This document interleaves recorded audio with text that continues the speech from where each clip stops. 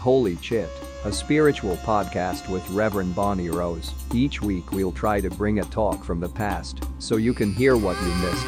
This week's Old Chit from the Ventura Spiritual Center for Living is from August 2nd, 2021.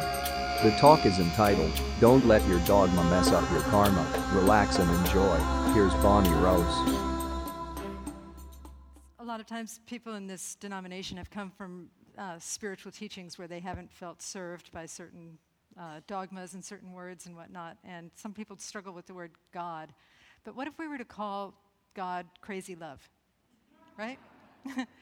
Crazy love. Thank you so much for being. Thank you so much for being who I am. Thank you so much for expressing in every detail of my life. Crazy love, I love you, and crazy love, I know you love me, and so it is. Amen. Yeah.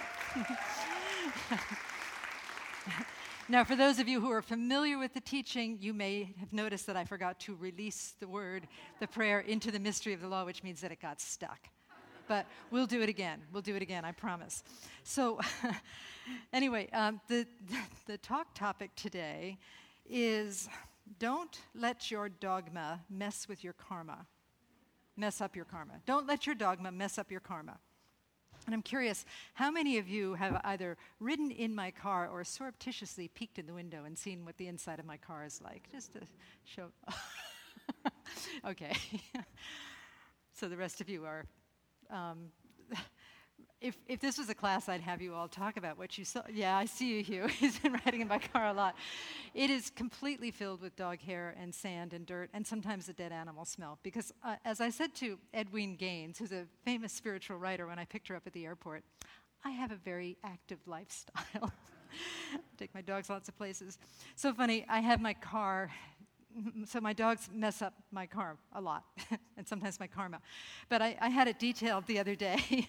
And I was talking to these sweet, I'm going to call them boys because I'm old. They're in their 30s. But so, when you're in your 60s, everybody under 40 or so is like, oh, you sweet young man, I just want to pinch your cheek. So I went up and I spoke to the boys, and I'm like, guys, I'm so sorry it's so bad. Is it horrible? And they kind of rolled their eyes, and one of them said, yeah, you have the trifecta, dog hair, animal smell, and sand. I'm like, I know. And then to make myself feel better, I said, well, is mine the worst car you've ever done? And I was so happy to hear that I come in third after, well, they do a lot of Uber cars where somebody calls the car if they're drunk, so there's a bit of, let's call it hurlage in the back seat sometimes. So I come in after that, and dead bodies. Sometimes I get a car with a dead body in it. So I was kind of proud of myself that my car is not as bad as a car where somebody has vomited or died. So there's that. Anyway, I digress, because we're talking about not letting your dogma mess up your karma. And I want to tell a story about how my karma almost got messed up by my dogma. Some of you have heard this before, but never in this context. This happened shortly after the Thomas fires. And I was with a good friend who lived on the top of Sulphur Mountain, and there was a lot of fire up in Sulphur Mountain Road, as you may have remembered. And so we were, I don't know, a week or so in, and we had to go up there to see if his house had burned down. And we were driving up, and we transcended several police barriers and talked them into letting us get up there. And there were fallen trees and small fires everywhere, and some of the houses were standing, and some of the houses were not standing. They were partially standing. They were completely burnt to the ground. And we drove, and we drove, and we drove, and we were almost at the place where we needed to go. And we stopped because there was this electrical wire across the road, and it was about this high or so. And just as we drove up the mountain, this guy was coming down the mountain, and he stopped also. And all of us got out of our car, and we looked at the electrical wire. So the guy that we were speaking to, let's call him Paul, because that's his name. So we've actually become friends. He's like a kind of a burly guy, and he knows about construction and stuff, and he's a contractor, and I'm trying to fix him up with someone in the church, but she's not biting. But anyway, that's another story. Anyway, Paul said, here's what we do. That's not a live wire. You stand on it, and I'll drive over it. Heard that. And then when you get out of your car, and I'll stand on it, and you drive over it. this is where my dogma kicked in. This man with authority wants me to do something. I like to please people. Who here is a people pleaser? I tend to kind of have this knee-jerk reaction when somebody wants me to do something, unless they're close to me, live with me. I tend to want to do what they want me to do. So I felt my brain say, okay, I'm going to step on that wire, and I felt my legs start to go. And then my dogma switched off, and my karma changed, because I said a fateful sentence to Paul the enforcer. I said, Paul, you go first. And he did not get electrocuted, and then I did it for him, and it was fine, and we went our separate ways. But,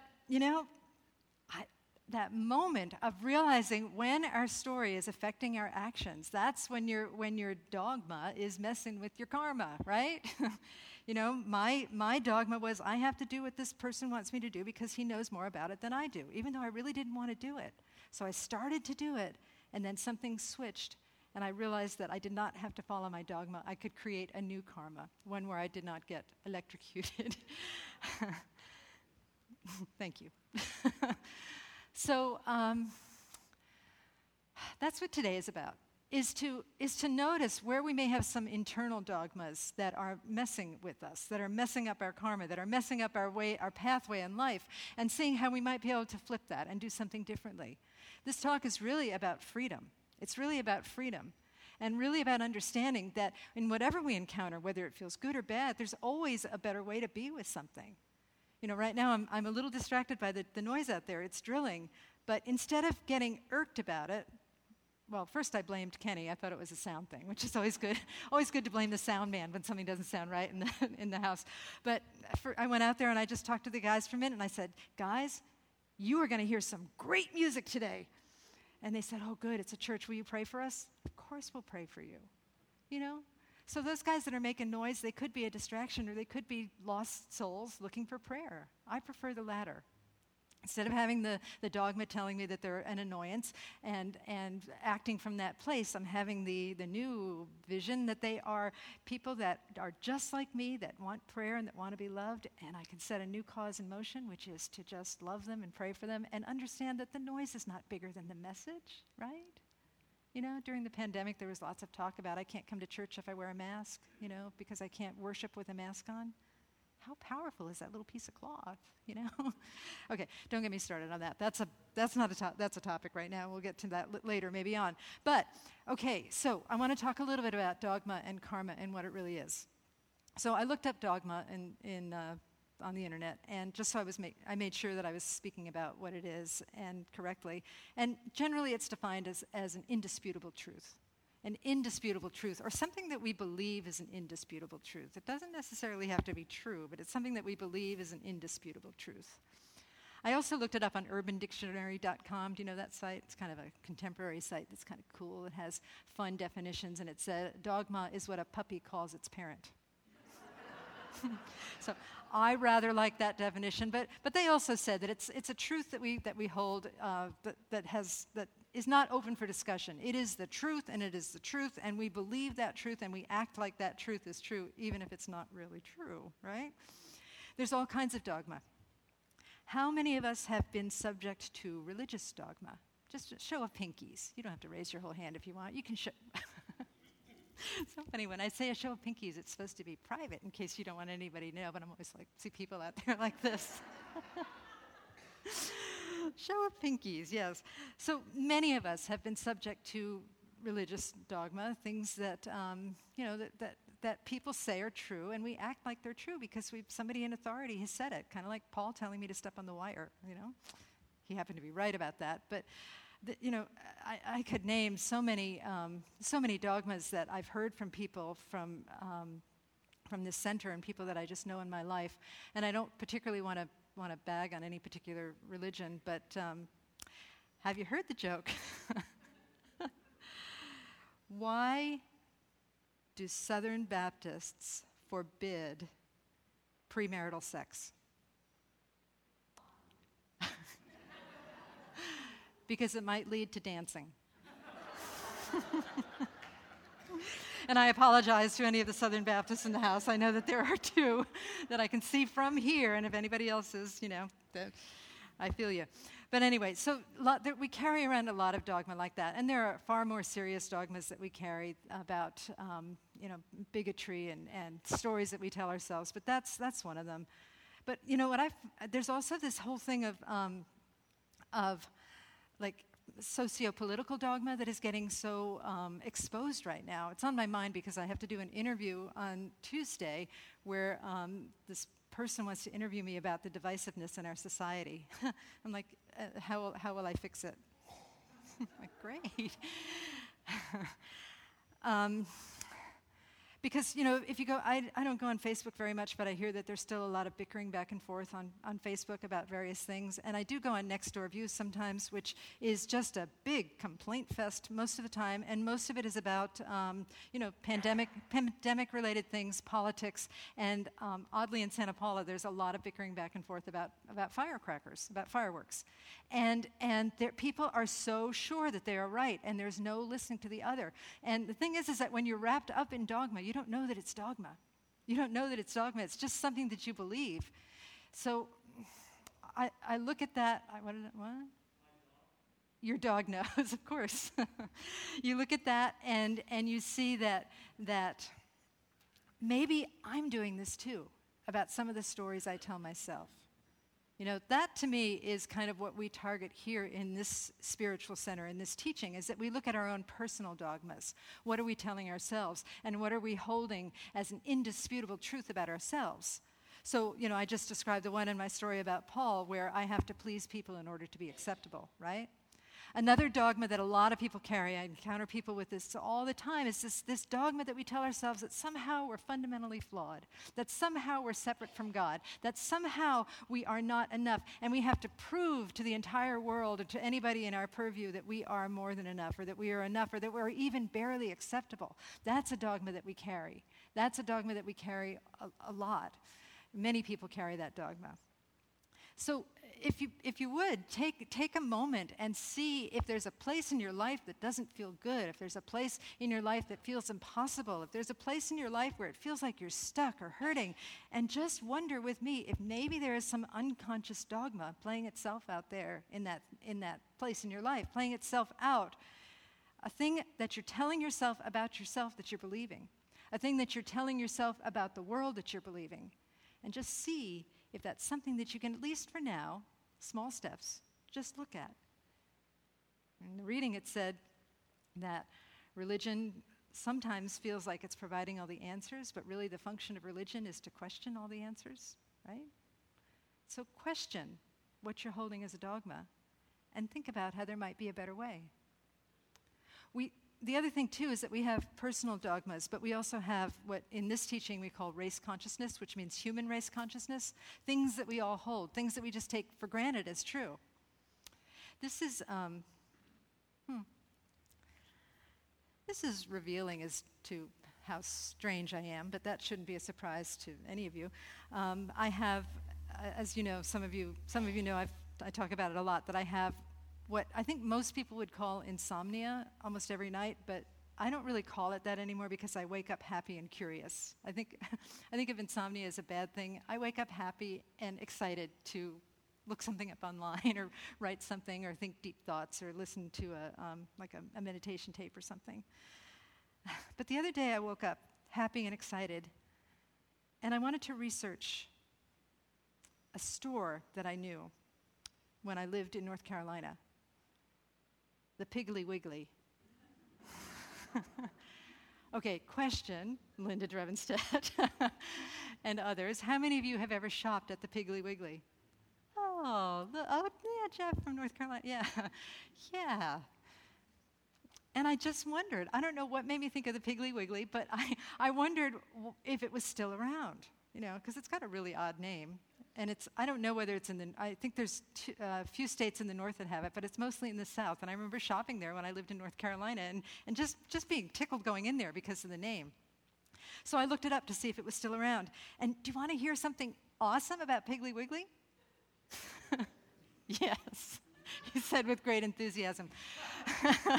So Piggly Wiggly was the first self-serve grocery store ever. So you think back, I didn't know this, but I didn't know this. When you think back, like think about if you ever watched Little House on the Prairie, right? And they go to the Olsen store, Nellie Olsen, the real, whatever, I don't want to say the word, but they go to her parents' store and they ask for what they want. Ma and Pa and Laura and the other one ask for what they want, and the proprietors get the stuff for them. That's how all grocery stores used to be. And the guy who developed Piggly Wiggly said, we're not going to do that anymore. So it was this dogma. There was a pigma. It was this incontrovertible truth that a grocery store had to be like this. But then this guy changed it. He looked at that dogma and said, maybe there's a better way.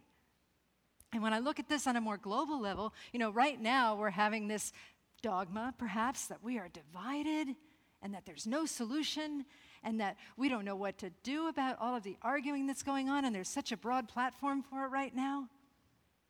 Maybe that's dogma too. This we are divided and we don't know what to do about it. Maybe there is a solution to it. Maybe there is a better way, and we just don't know what it is yet. We get to open ourselves up to receive that, and then, as the reading said, start living like that truth or solution or spiritual approach is true. And I don't know what that is yet, but I know when I'm doing this interview on Tuesday, I'm going to be talking about that we don't know how this is all going to turn out, all of this divisiveness. And that if maybe we could open up, moving beyond the level of the consciousness that caused the problem, moving into a greater consciousness, maybe something will shift. And maybe even what's happening now is a blessing.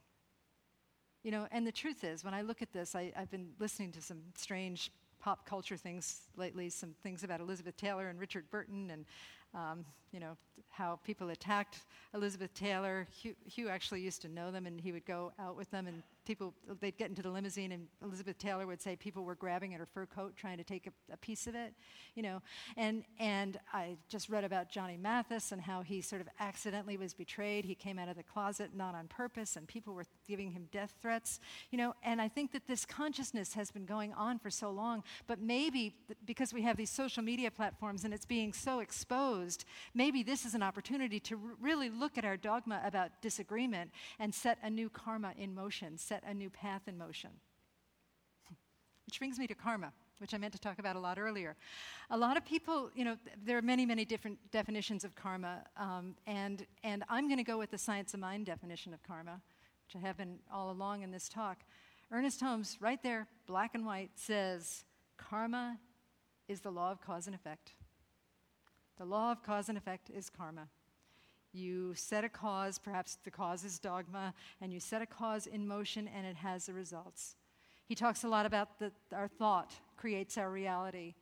And I usually say the quality of our thinking creates the quality of our experience, so people don't get too literal about it. And honestly, it's more than our thought. I think Ernest Holmes always urged us to be open at the top and to accept new ways of expressing these invincible spiritual truths. I listened to an Esther Hicks thing yesterday. Esther Hicks, who channels Abraham, who's a mystic from the other side, and she was talking about karma, and she said karma is your vibrational level. So you attract that which matches your vibrational level. And I think that when we talk about the science of mind, or when we talk about the word, or when we talk about the mind in let the mind of Christ be in you, whatever that quote is from the Bible, we're really talking about more than just our thinking, right? We're talking more about our vibrational level, our whole being. And so our vibrational level, what we're vibrating at, and our thought certainly feeds that is what sets the wheels of karma in motion, and we experience that which matches our inner vibration, which is thought, emotion, being, action, all of those things. Jumping ahead a little bit, when I first started studying the science of mind, I used to think it was the science of my mind. I could figure my mind out, and then I could have whatever I wanted. Mind means God, or as we call it now, crazy love. Who's going to figure out the mind of crazy love? not me, but I'm going to have fun trying to do it, and I'm going to try and stay away from dogma that prevents me from doing that, right? You know, speaking of dogma in religions, there is dogma in this religion too, and I also often try and challenge it, and I'm sure I've got my own dogmas. I have many dogmas, actually, but one of my beliefs about this religion is that we get a little bit rigid about the manifestation piece of it, that if we just think hard enough about it, or if we think long enough about something, or if we think correctly about something, then we can have whatever we want. And the truth is that we can have whatever we want, but what we really want is crazy love, right? And it's also this idea that we're going to do this thinking and this process and this praying, and we're going to have it somewhere down the line when we get our act together, when we get it right. But the truth is, I know this truth. You can ignore me if you feel like this is dogma. But the truth is that we have whatever we need right now, you know? It's that old Joel Goldsmith thing of that God cannot give us anything because God has already given us everything. And it's the Jesus thing of you cannot add 1 cubit to your stature because you already are everything. I read Little Soul in the Sun this morning before I came to church this morning. It's a children's book about this little kid that wants to come to earth and experience forgiveness, and God and all the angels around him are saying, but you already are everything. And he's like, yeah, but I want to experience it. I want to experience it. But he says, I'm going to need someone to forgive. And one of his friends comes to earth with him and says, I'm going to make a sacrifice for you. I'm going to make myself so bad that I'm going to give you the opportunity to forgive me. But the only thing is that you have to remember who I am. Remember who I am. And that is some beautiful karma. That is some beautiful karma to take in and live and embody and allow that consciousness of forgiveness to fill every fiber of our being, including the people drilling out there who seem to have stopped. Thank you very much. Power of the law, people. The power of kindness. The power of shifting our dogma. And then everything works out because everything has already worked out. You know, there's these ideas in science of mind about the 4 kingdoms of consciousness, of how we work with the law, how we work with the law of cause and effect. And the first kingdom is where we feel like we are victimized by life, where we feel like we have no responsibility whatsoever for what happens to us, right? Something happens and it's that person's fault. I have to watch that all the time with the people that I observe sometimes on my little Nextdoor View app, where I find myself, I'm complaining about the complainers. And I have to back up and say, it's not the way to do it. Bless the complainers. Bless the complainers. So that's one thing. And when we let go of blame and shame and regret, we start to move into a second kingdom of consciousness, which is the consciousness of recognizing that it is done by me, that we do have some power, that we have the ability to shift our thinking, to shift our dogma, and to create results and to create happiness in our world. It often looks like happiness down the line when we get it right, but really if we're doing it with the full intention of Ernest Holmes and the full intention of the mystics, if we shift our happiness, that's the answer right there. If we shift into a consciousness of joy, joy is what we get. And then the joy manifests in external representations, but it matters so much less because we've already shifted in consciousness. But the third and fourth kingdoms, when we let go of control, that kingdom too has a strong element of control in it. When we let go of control, we move into kingdoms 3 and kingdoms 4, which are so similar that I'm going to talk about them together. Kingdom 3 is recognizing that it is done through us, and kingdom 4 is recognizing that it is done as us. So in kingdoms 3 and kingdoms 4, we transcend the illusion of separation, and we allow this power and this presence that is greater than anything that we know, greater than anything that our small minds can fill us with. And we move into this place, and instead of saying there is a power for good and I can use it, we say, thank you, God, thank you, crazy love. There is a power for crazy love, and I allow it to use me. I allow it to use me in ways that are beyond my imagination. And that's when life really becomes beautiful. And my friends, that's the only dogma I want. That's the only dogma I want. And I hope for that dogma for all of you, should you decide to accept this mission. Is that mission impossible? Mission, I'm possible. Let's say it that way. Ooh. I didn't make that up. I stole that from somebody, by the way. But can we accept that mission? Can we accept that vision? Can we accept that dogma of recognizing that all is one, that God is all there is, that there is this perfection, that there is only consciousness, that there is only love, that there is only peace, and that peace and that love is longing to express through us? Can we accept that and allow that to be the only dogma that we need, and then apply it to every single situation in our life?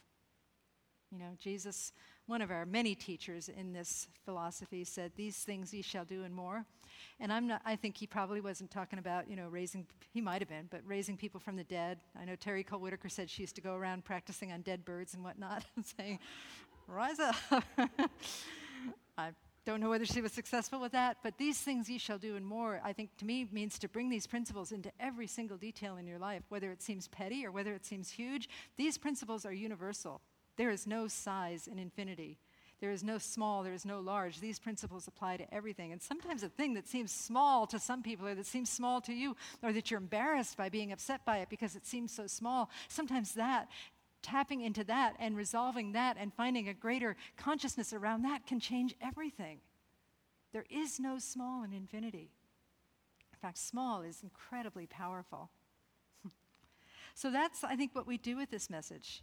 You know, I was rereading this poem from Rumi last night that I didn't write it down, so I don't remember it very well. But God is saying to Rumi, to us, basically, he's saying, what should I bring you?